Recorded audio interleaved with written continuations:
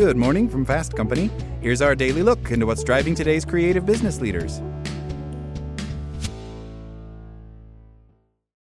For the ones who work hard to ensure their crew can always go the extra mile, and the ones who get in early so everyone can go home on time, there's Grainger, offering professional-grade supplies backed by product experts so you can quickly and easily find what you need.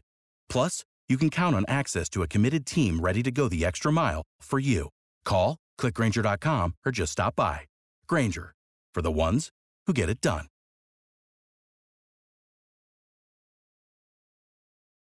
Want to learn how you can make smarter decisions with your money? Well, I've got the podcast for you. I'm Sean Piles, and I host NerdWallet's Smart Money Podcast. Our show features our team of nerds, personal finance experts in credit cards, banking, investing, and more. And they'll help you make the most of your money while cutting through the clutter and misinformation in today's world of personal finance. You'll get clarity on strategies to help you build your wealth, invest wisely, shop for financial products, and plan for major life events. Listen to NerdWallet's Smart Money Podcast wherever you get your podcasts. How often do your workplace communications open with "I hope you are well" or "I trust you are doing fine"? These wellness checks reflect the fact that everybody has become more conscious of the need to be kind to others. That's a good thing. Our workplace has become a setting where the best bosses and colleagues take pride in showing sensitivity to the emotional and physical well-being of others. And for these reasons, beginning a letter or a conversation with "I hope you are well" has some merit.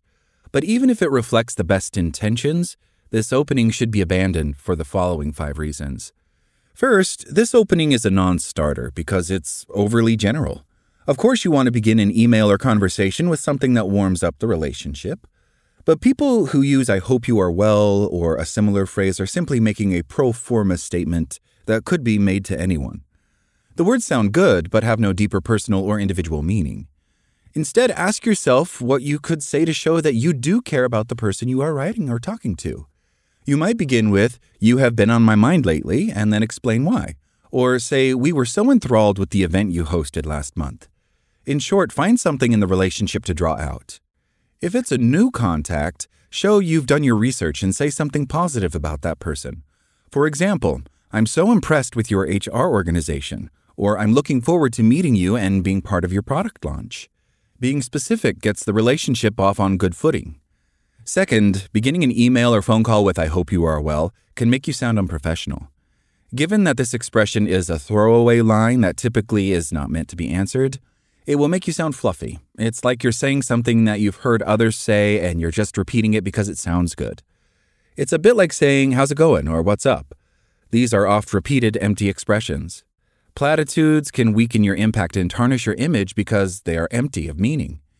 You don't want to come across as a person who has nothing to say and therefore begins emails and conversations with boilerplate text. Third, beginning with "I hope you are well" can create confusion for the recipient, who may wonder how to respond. Should they address the comment or let it go? For example, when an email begins with this expression, possible answers run through the recipient's mind, including "I'm well," or "I'm having a great week," or "life has been good." They might even consider getting more specific, but if they're grappling with a problem, should they spill it all? Here is where the confusion sits in. Should the respondent not address the query at all, answer only in the positive, or go deeper and explain that they are wrestling with a problem, at work or at home? People justifiably get confused about how to respond. An email or conversation launched with "I hope all is well with you" can also get the discussion off course. Your recipient may respond with details of what's happening in their life, which can be fine or even nice, but you may also find yourself having to respond to a narrative you hadn't planned on. With an especially talkative individual, you might get a response like, "Yes, I've been well. In fact, let me tell you where we went on a recent holiday."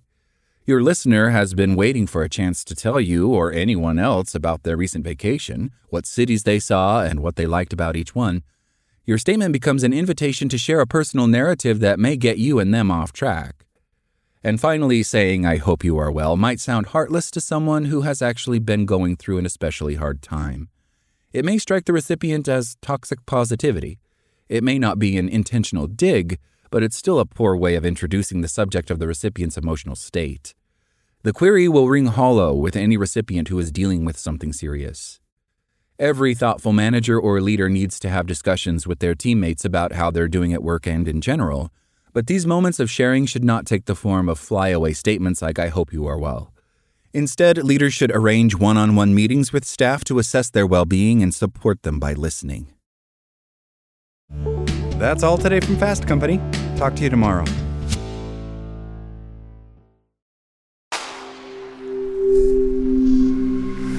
Spoken Layer. Without the ones like you, who work tirelessly to keep things running, everything would suddenly stop. Hospitals, factories, schools, and power plants, they all depend on you. No matter the weather, emergency, or time of day, you're the ones who get it done. At Grainger, we're here for you with professional-grade industrial supplies. Count on real-time product availability and fast delivery. Call, click Grainger.com, or just stop by. Grainger, for the ones who get it done.